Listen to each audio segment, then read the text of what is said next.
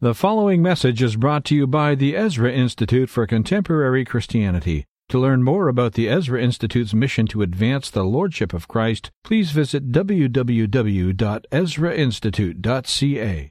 We're going to be looking at the apologetic strategy of Augustine. The reason my friend Rick wanted to show that clip of National Treasure was to remind us of the importance not of the Masons, but of our heritage, that actually there are treasures buried in the past, unique pointers, unique guidance that we can draw upon for our current time and our current era. One of the great diseases of our time is chronological snobbery, which seems to insist on believing that everything that is latest and most recent is best. And we know this is just simply not the case. And as I said during our last session, one of the things that we can do to avoid the characteristic blindness of our age is to consult some of these older authors, not just those going back to the 20th century like Chesterton and Lewis, but even further back, perhaps even 1,500 years as far as Augustine. So I want to, for this concluding session, make some initial comments about how we can view the Scriptures, how we use the Scriptures in constructing our defense of the faith, but then in particular look briefly at the two great sort of apologetic classics that come down to us from Augustine, the City of God and the Confessions, and see if there aren't any lessons that we can learn for the contemporary situation. We sort of bookended the weekend with a bit of Augustine so that, as I said, it's more than coincidental, more than a Paul Ralph marketing ploy that we've called this weekend the Augustine Institute. There is no other reason for using given signs, words, than for the ability to transfer thoughts that we have in our minds into the minds of others. And Augustine really understood apologetics to be using God-given signs to communicate God's message. And the purpose of Scripture, the purpose of revelation, God's revelation, is just that, to communicate His work and activity in history through words. And it is words that draw forth and transport what God has in mind as the author of His word into the mind of the reader, which He is enlightening. And I think there's little point in talking about how we can communicate the story of Scripture and the great epic of the Christian story of reality to others if we don't have a firm grasp on that story and don't begin in confidence about the truth of that story. And that is simply not commonly the case today. That's not to say that when we recognize that God's vehicle for revelation has been words and that those words can be understood, that there's no difficulty in interpreting or understanding any given passage. In fact, Augustine delighted and celebrated obscure and difficult passages of Scripture because he says it forces us to really work hard in the text, to really delve into it. I mean, as we've been learning with LT this weekend, on the surface, the Trinity as a doctrine can seem almost utterly impenetrable, and many a pastor will just simply say, well, the Trinity, it's 3 in 1 and it's a mystery. And actually there's so much more to understanding, but if it's the obscurity in a sense of it that draws us in, and that's the case with certain tough passages of Scripture. It's critical for us to remember that God has chosen human words, human language, as an appropriate vehicle for His special revelation to His creatures. Words signify something beyond other words. The postmodern trap does not apply to the Christian view of language. Words don't just signify other words, they signify something beyond themselves. And that means that, of course, we can translate the Bible without loss of meaning. We're not caught in a self-referential circle. The Bible is translated into or we're trying to get it translated at least, into all the known languages of the world without loss of meaning. And so the very idea of revelation from God, and this is critical in our postmodern times, requires that words carry meaning that can be discerned by the reader. If that's not the case, then God's word would not be revelation. In fact, if we can't understand words, if we can't understand literature, there is no revelation from God. How could we possibly identify God's revelation if it wasn't relatively clear? If there wasn't, in essence, a human ability to understand a piece of literature, to understand words, to understand God's word, how could it be revelation? So the interpretative task is inextricably tied to the idea of revelation. How can we say, for example, or identify what sin is if we can't understand the meaning of the biblical text? How can God hold people accountable for sin if we can't actually get at the meaning of the text? And yet I speak to Christians today who really have bought into this postmodern hermeneutic that essentially says, well, we can't really know the meaning of the text here. It's impenetrable. We can't really get at it. How can we actually sin against God and his revelation if that revelation is so obscure that human beings can't even identify it? How could we be held guilty before God? Now, for Augustine, Christ was the incarnate Word. He was the Word made flesh. It wasn't just an issue of God leaving us a book. Christ became incarnate as the Word made flesh, who established in history that there is a true interpretation of reality.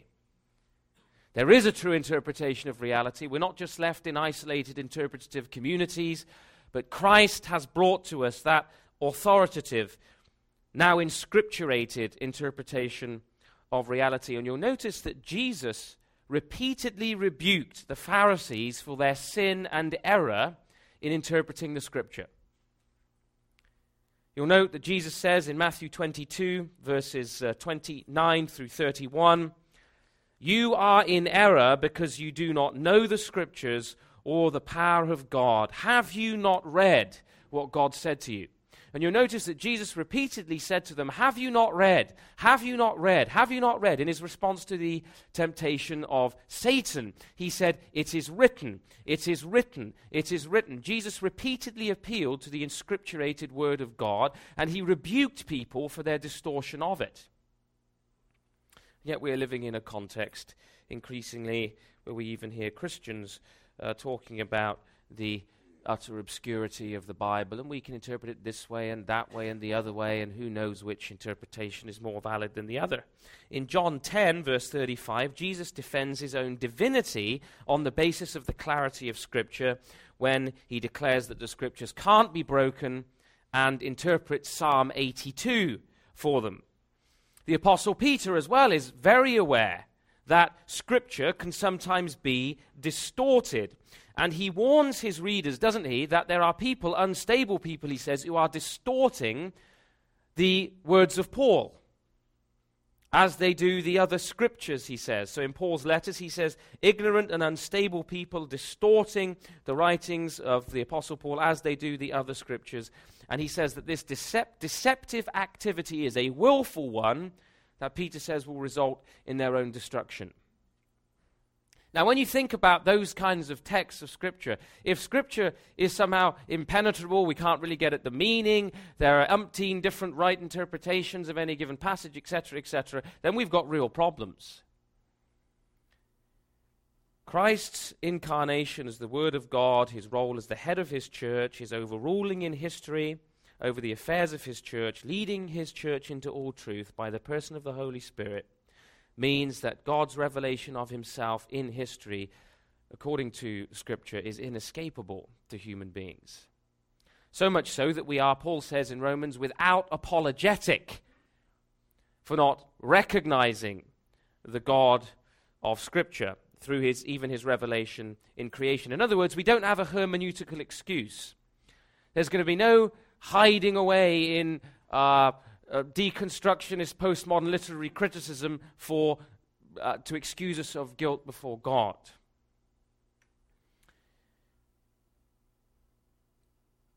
For Augustine, the Scripture is in important sense self-attesting, carrying in itself the key to its own interpretation.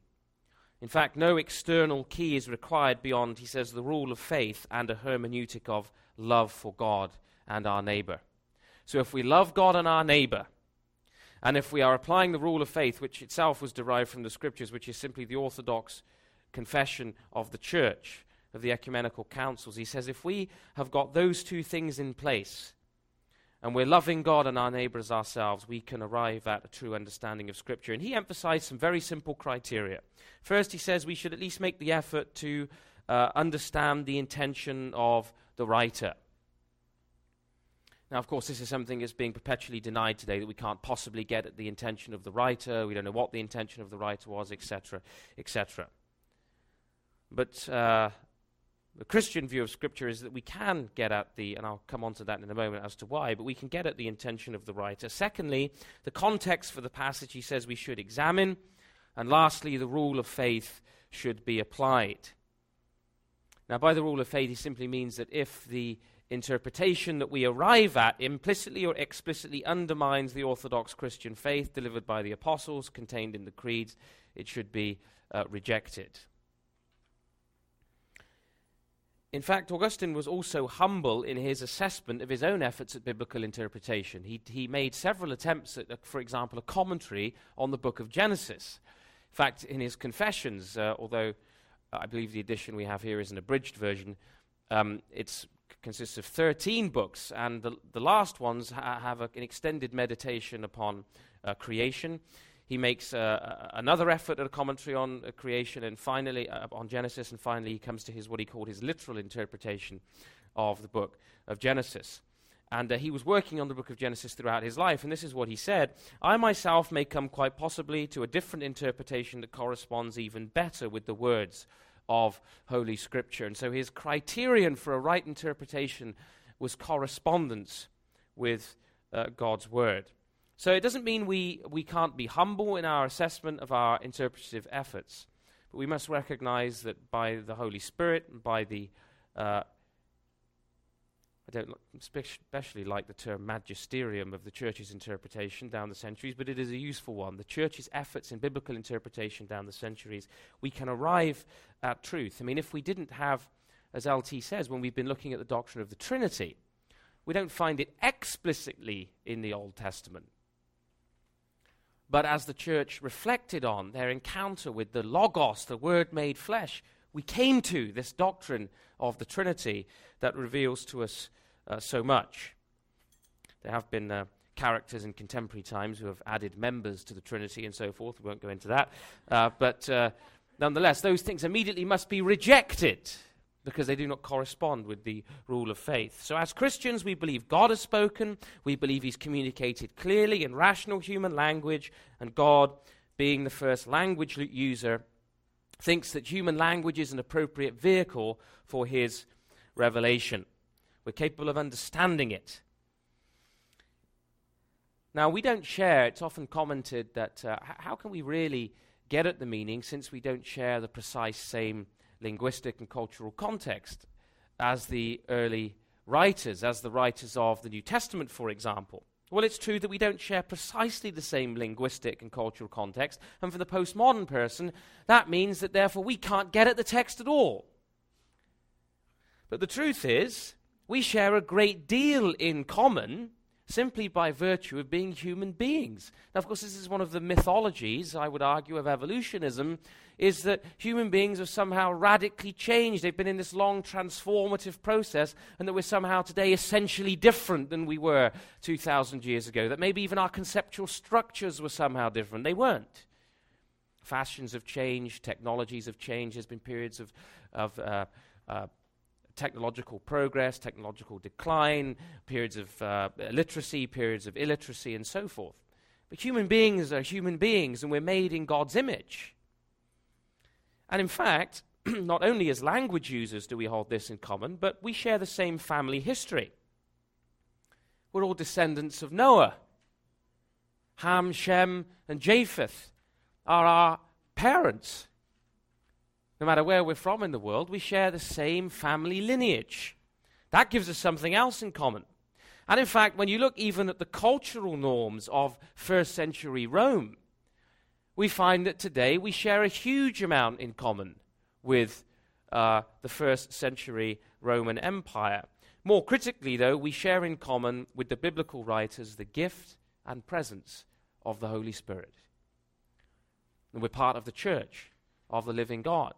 These things are things often that particularly the presence of the Holy Spirit and the family unity of the human race are things that secular humanists and deconstructionists today do not appreciate and cannot appreciate, but which we do. And so we can understand and translate an ancient text. The very fact that we can do this shows that we can begin to get at the meaning of words. The fact that you're sat here today, and some of you come from different countries, some of you come from different countries within this country, some of us come from, we are just joking about Quebec, by the way, please, I hope nobody's taking any offense to these silly jokes of ours. We have a whole kind of cultural diversity here, all kinds of different experiences and so forth. And yet, presumably, you've understood most of these lectures, or at least you've been getting there, and you've realized that maybe if you've not understood bits of it, if you can go and clarify in words with the speaker something, that misunderstanding can be cleared up. You see, the presupposition of all communication is that we can get at the meaning of words and we share the same conceptual structure.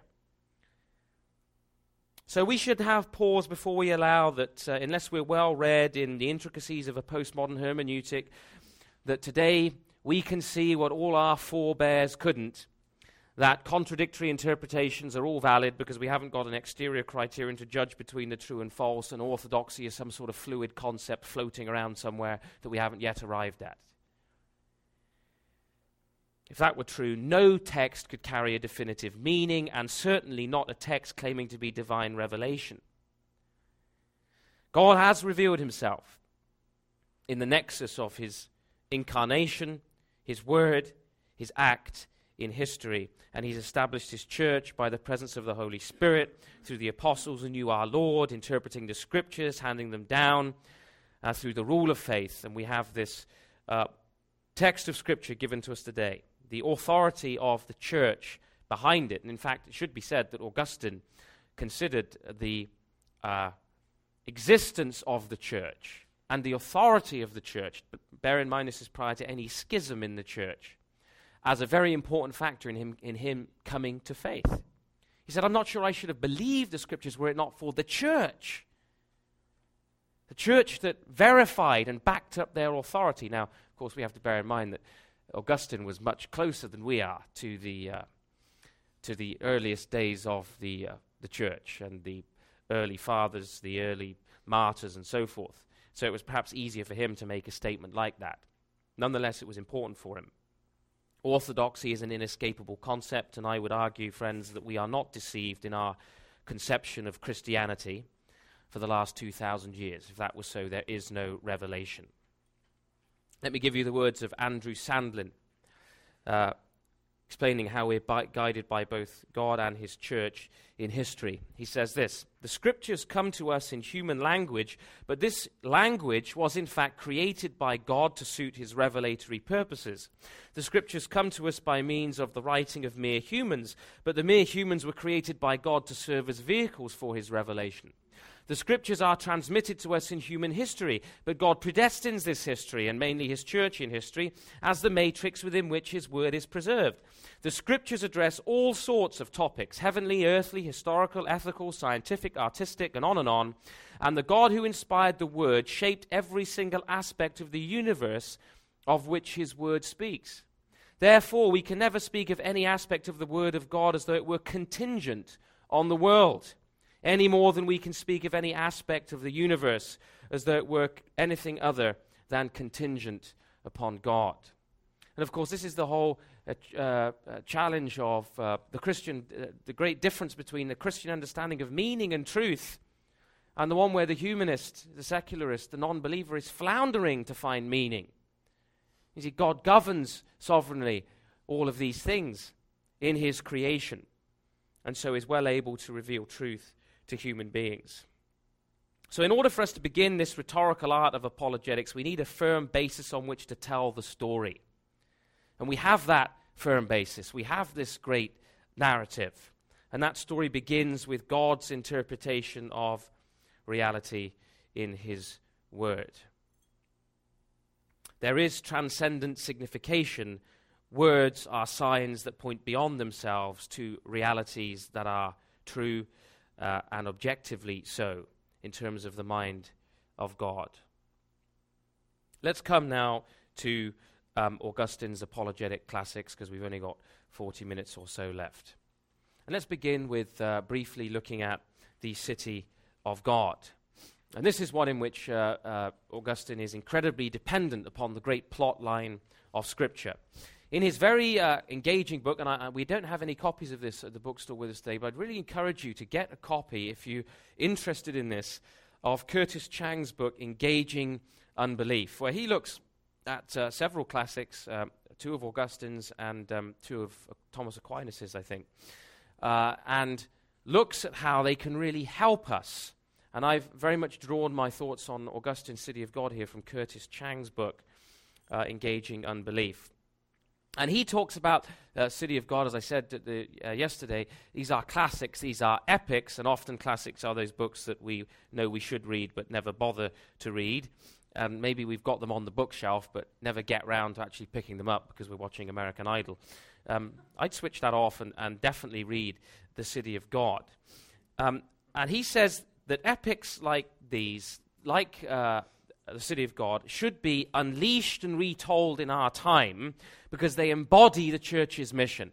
And I love this. This is what he says. This mission is suggested in really wonderful epics like the Lord of the Rings trilogy or the Chronicles of Narnia. In those tales, there inevitably comes a moment when our heroes feel overwhelmed and unequipped as they face some daunting challenge. Our heroes can move forward only by encountering some treasure from the past. It might be a cache of ancient weapons, swords, and amulets that our heroes need to relearn how to wield. Almost always, those old weapons and tactics turn out to be the only way to overcome the current obstacle. Or the treasure may be a tale of ancient battles, a grand story that our heroes retell, and almost always that story emboldens them to face anew the challenge before them. And I can say that that has been very much my experience in reading in Christian apologetics. Old authors. Not only has my imagination been captured, but a sense of strength and of new tools, new weapons. I hate to use a violent image in our postmodern context, but new weapons for the fight in that spiritual and metaphorical sense. Jesus doesn't hesitate to use the image of the sword in a number of contexts. Augustine offers us this kind of inspiration, tools that we can use to help win the day in our time. And so one of the tasks of apologetics is to foster a living correspondence between these texts, like the work of Lewis, like the work of Chesterton, like the work of Pascal, like the work of Augustine and others, so that we can draw on and learn from these past masters. Again, Chang puts it like this, and I quote, "We preserve ancient strategies, swords, and songs. We repair them and compare them. We treasure them, not to inspect them with ever more minute attention, but to ready them for the day when they will be needed again. We need to be willing to restore and retell grand stories for our day. We must give the church stories compelling enough to captivate its challengers. Lose the epic, and you risk losing the epoch." I think that's a great statement. If we lose the epic, if we lose the great story, the great biblical account, the creation of our first parents, the fall of our forebears into sin, and God's plan in history of redemption, if we lose this grand story and we fail to tell it effectively and in a compelling way and fail to defend it, we will lose the epoch. We must win the epic. We must tell the better story, and our story is better because it's true. There's tremendous insight here, I think, for apologetics. Now, the City of God's rhetorical strategy is one of narratives in collision, and it recognizes that there are narratives in collision in the world, and this is exactly what we face today. We've always faced it. The church has always faced this foundational reality. The main objection that prompted the writing of the City of God was that Christianity had essentially caused the problems that were now stalking the Roman Empire.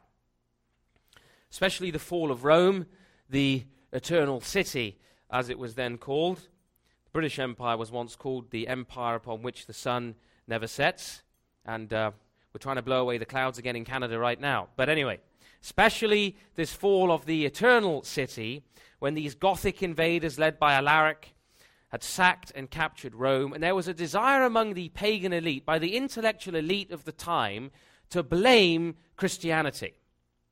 Now, this is a very common theme today, is it not? You identify the world's ills, ecological disaster, war, destruction of ancient cultures. It's all Christians' fault. It's all the church's fault. It's all presidents who name the name of Christ. It's all their fault. It is Christianity that is responsible for the evils of the world. Well, Augustine's friend Marcellinus appealed to Augustine to answer these charges. Now think about the situation for a moment. It's 100 years since Constantine and his famous conversion, and there'd been years and years of persecution, as you know, and Christians had started to enjoy more freedom. Now, it's wrong to think that with the conversion of Constantine, suddenly Christians were all the judges and they were the leading academics and intellectuals and they had never faced difficulties again. That's a pure nonsense. Constantine simply allowed and permitted then Christianity at this early stage to be recognized. It was later established, of course, as the religion of the state. But initially, this was the context. And Christians had been in a situation where, for several decades now, they had been enjoying more freedoms, more liberties, less persecution. They were deeply troubled, many of them, by the fall of Rome, because they began to think that perhaps, and in fact some of the early fathers, I think Ambrose was one of them, really thought that the Roman Empire was going to be this fulfillment of some of the prophecies of Daniel. That it was through the Roman Empire that the church was going to rule and reign. So they were shocked by the fall of Rome. But Augustine rises to the challenge about asking why God might have allowed this to happen just when signs were improving for the church. And 22 books and 15 years later, he's finished his response, The City of God. Augustine's life took place in a time of great change, in a time of great transition in history, which we now identify as the transition from the ancient to the medieval era. And Curtis Chang helpfully defines these great shifts that threaten the church's journey as epochal challenges. The times when there's a significant shift, a significant movement that represents this kind of scale of a challenge. It's a time when Christians feel like all the ground underneath them is moving and shifting, and conflict seems to be facing them at every turn. These moments have sometimes been identified, of course, as paradigm shifts. And today there's a certain sense in which, and you've noticed we haven't focused on lectures on postmodernity, which has been done to death. It's far better to understand postmodernity as ultra-modernity, in my view, anyway. But it represents something of this kind of continental drift. It's felt increasingly disorienting for the church over the last 40 or 50 years. Some of you are older here, lived in Canada for the last 50 years or 40 years, know all too well some of the remarkable shifts and changes that there have been. The last 100 years in particular. And it's this paradigm seeks to challenge previously held norms. This is what Chang writes. Thus, postmodernity conceived of religion as radically relative, depict history as Nietzschean record of the raw will to power, and exercises a general hermeneutic of suspicion toward all literature. The fragmentation of Western culture splits Christianity's historical alliance with that culture, while also giving rise to histories that implicate Christianity in a wide range of cultural ills, racial conflicts, ecological crisis, battles over sexuality and gender, escalating conflict between the church and the rest of society is a frequent symptom of an epochal challenge. It's been a long time since the church has really faced in the Western world the level of challenge we face today, perhaps 500 years. While the indirect rhetorical strategy of the City of God is overall to take every thought captive. And the first phase involves entering the challenger's story. The second part requires retelling and reinterpreting the challenger's story, and the third part involves capturing the retold story within the biblical narrative. Chang's first insight is, first we need to enter the story. And this is a strategy now for apologetics in our time, and I think it's a useful one. Literally, he means that we enter the challenger's story, that is, we enter the challenger's worldview, to use a different language, on their own terms and in terms of their own authorities. In a certain sense, what we do is we make an effort with the non-believer to say, let me put on your lenses to look at the world. I'm going to put on your lenses to look at history and life and so on and so forth, and try and get a meaningful understanding of where you're coming from. You see, so often Christians don't bother to find out anything about the person they're really trying to speak to try and understand their worldview, to try and understand exactly where they're coming from. Well, what Augustine does, most remarkably, is to, in fact, in the first book of The City of God, is to bury himself completely in the pagan authorities to show that he can identify with and understands their story. In fact, the Proverbs says this, the book of Proverbs says, we must first answer the fool according to their folly. And actually, immediately afterwards it says, don't answer the fool according to their folly. That's part 2. Right? It's a paradox there, but there's 2 important stages in Christian apologetics. And one of the first one is to answer the fool. And by that, we're not calling people fools and idiots and so forth. We literally mean that the fool has said in his heart, there is no God, or there's no God of Scripture, or I don't owe allegiance to this God. Answer them first according to their folly. We step into their story and show that we can do a better job even of understanding it than they do. And this is what Augustine does with respect to paganism, quoting their authorities like Varro and so forth. He communicates as one who really indwells that story. And I think one of the great benefits of having somebody like LT here talking about Hinduism and Buddhism and so forth, rather than somebody like myself trying to talk about it, is that he's a person who's been able to indwell that in a very real sense. It's his cultural heritage. And so in that context, there's a sense of authenticity that comes through. Now, we must work really hard in our context of indwelling that story so that we truly understand it. The story of pagan Rome that Augustine enters is one of this eternal city that saw itself as established by the gods.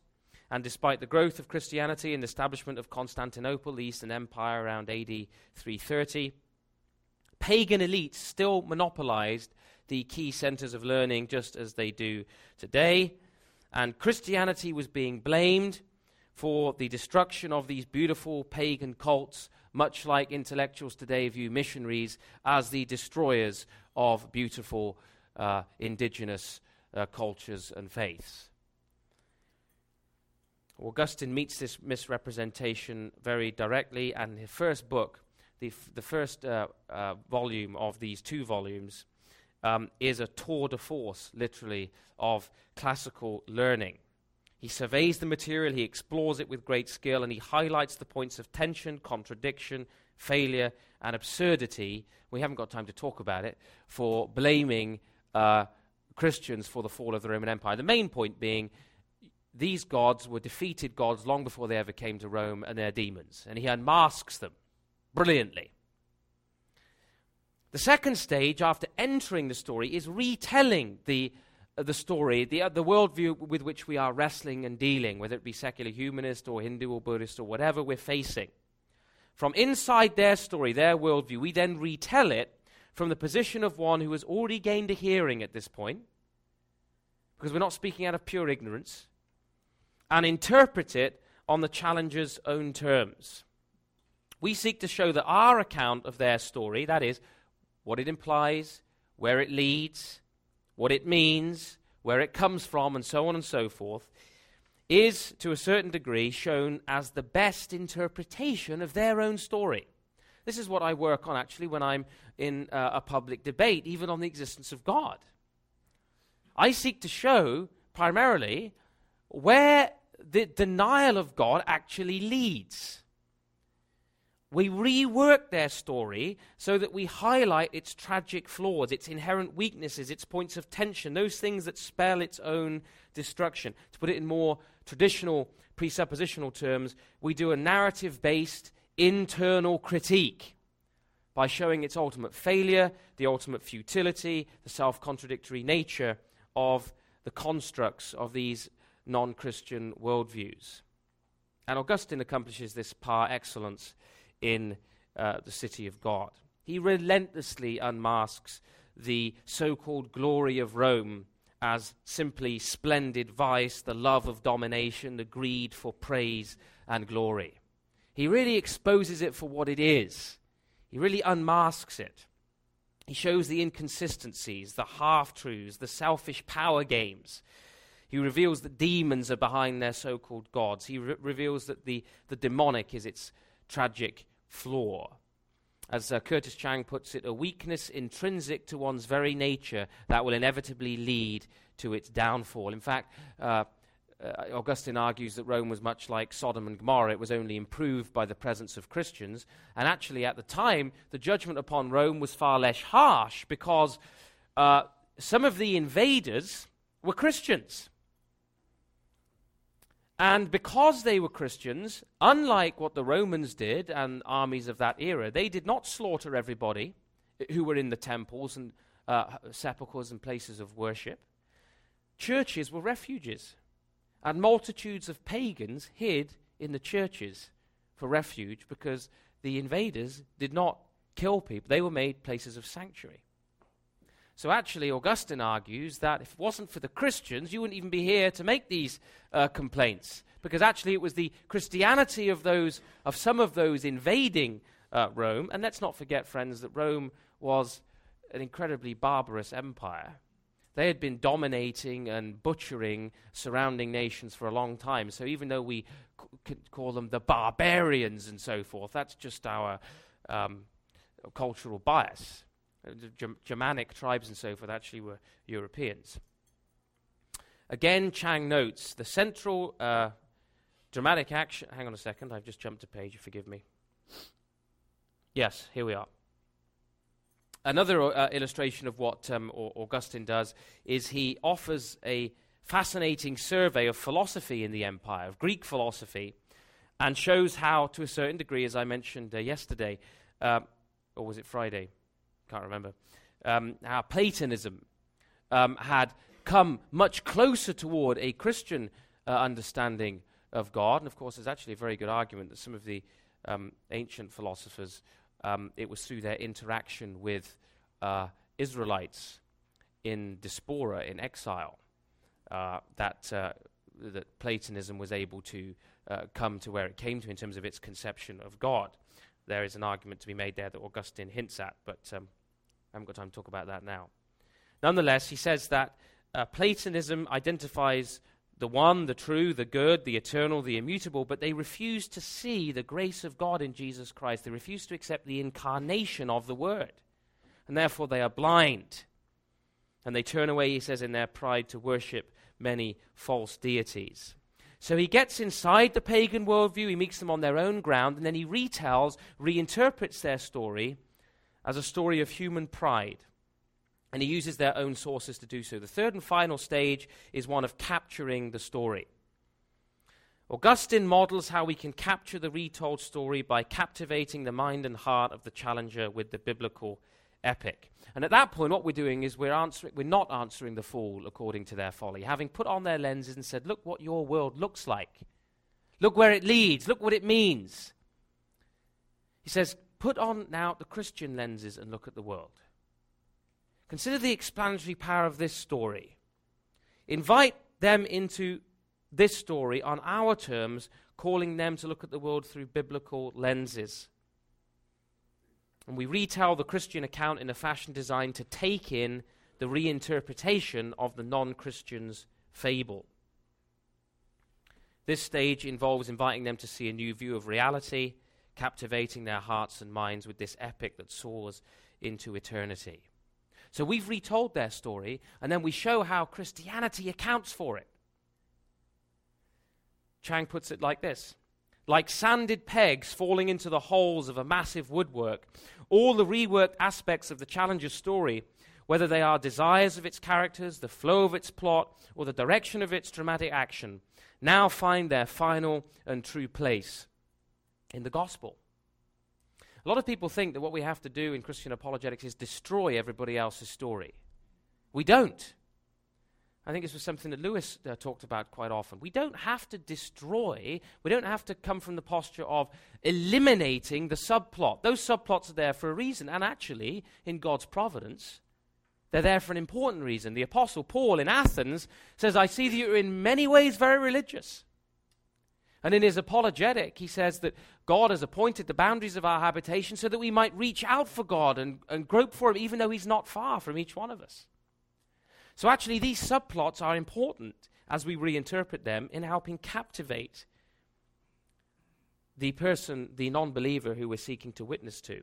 In the second volume, Augustine maps a Christian theology of history using this image found in the Psalms, 2 cities, 2 strands, birthed with the angels who went in 2 directions, the rebellious angels, the faithful angels, and he captures the challenger's story as he weaves this epic. Augustine argues that the biblical story is a faithful record of historic fact, and his epic tells of a God who created and governs all facts, and by his revelation to men and women through signs and symbols appropriate to their time, critically unveils the holy ground of history with all its confusions, with all the false and vain philosophies, with all the counterfeit religions, that actually, even in times past, prepared men and women for the reception of the gospel so that the gospel would go to the Gentiles.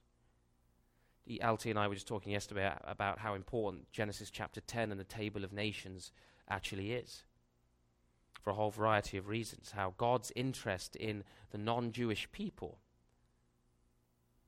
those seen as outside the covenant, that the very purpose of the calling of Abraham was that through him all the nations of the world would be blessed.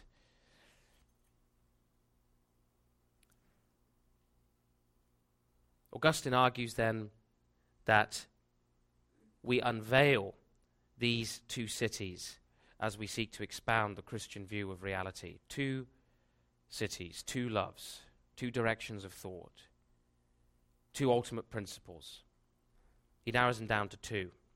Again, Chang notes, and I quote, "The central dramatic action of the city of God can be aptly labeled unveil.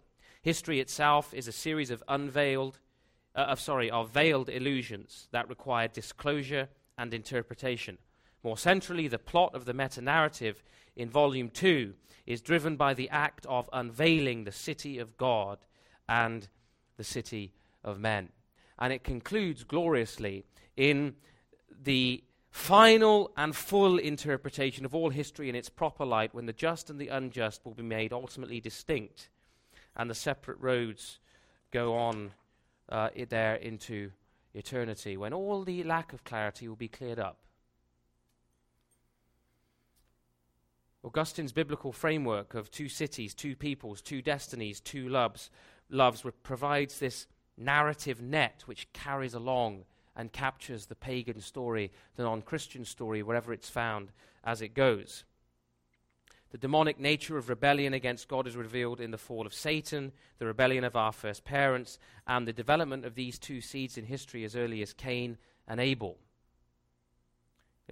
We have that enigmatic prophecy in Genesis 3, verse 15, "The seed of the woman shall bruise the serpent's head." And there begins this stream of prophecy which speaks about these 2 attributes and attitudes towards God, not biological seed, but a spiritual seed. He reveals the biblical story has this superior explanatory power by capturing all challenges and explaining the existence and meaning of the other stories themselves. And that's the important point.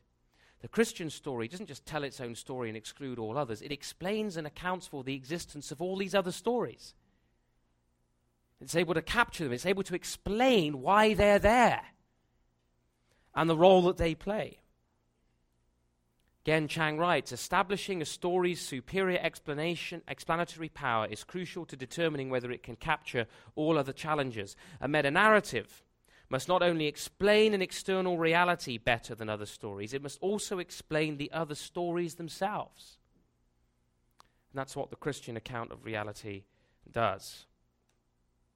In other words, we have a contest in storytelling. That's the contest. Now, that doesn't mean we're dealing with fables here. It's not just like, well, are you sitting comfortably? Can I tell it better than you? It's the explanatory power of our story. Can it capture these other stories? It's a contest in storytelling. Is the Islamic story more powerful and compelling than ours, or does the Christian story actually account for the Islamic story? Same is true of the Hindu question, the Buddhist question, the Tao question, the Confucian question, secular humanist question. It's interesting that Jesus often dealt with the Pharisees in terms of stories that exposed the real nature of Israel's history and so reinterpreted their opposition to him. This is something that struck me as I was considering this. For example, the parable of the wicked tenants depicts the Pharisees who saw themselves as the purest, most enlightened representatives of the righteousness of Israel.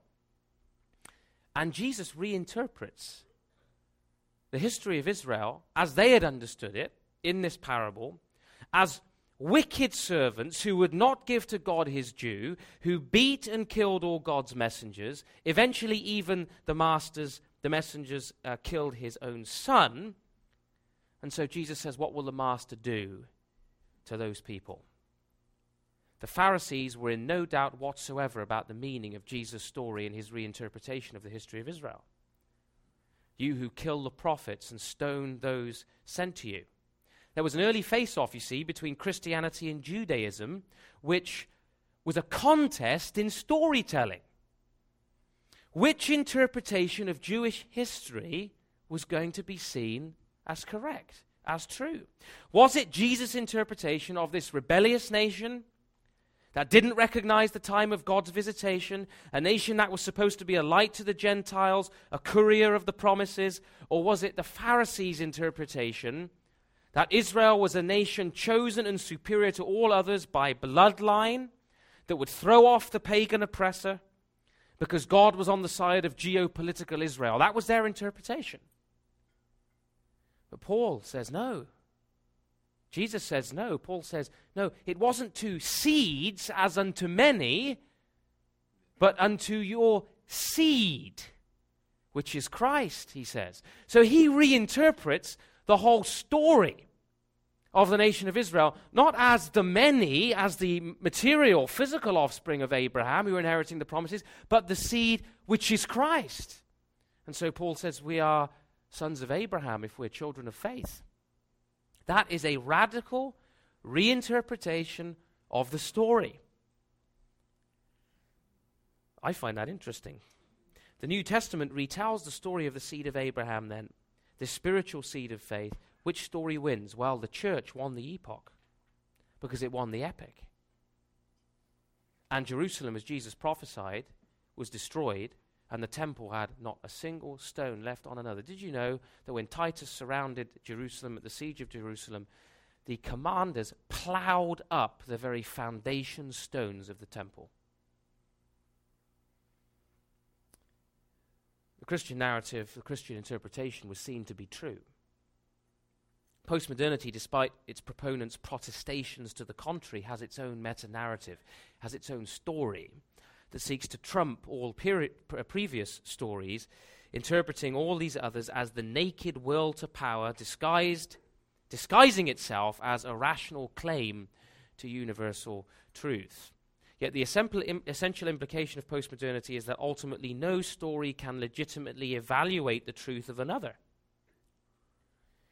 Since grand-scale narratives or worldviews being culturally conditioned, and since truth is ultimately subjective, claims to overarching meaning of an absolute or objective character merely hide, they claim, motives of violence, power, control. All such claims are thus to be viewed with suspicion and rejected. Instead, there's to be an infinite openness to the other and resistance to assign the definitive meaning to language, literature, life, etc. In other words, there's only one right way to encounter and understand human life.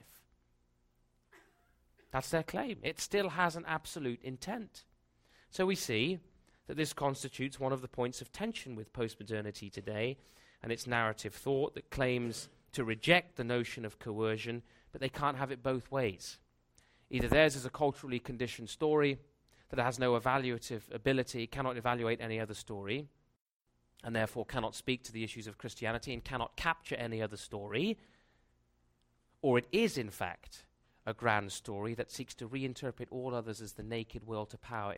Thank you for listening to this message brought to you by the Ezra Institute for Contemporary Christianity. Please feel free to share it with friends, but do not charge for or alter the material in any way without the express written consent of the EICC. Thank you.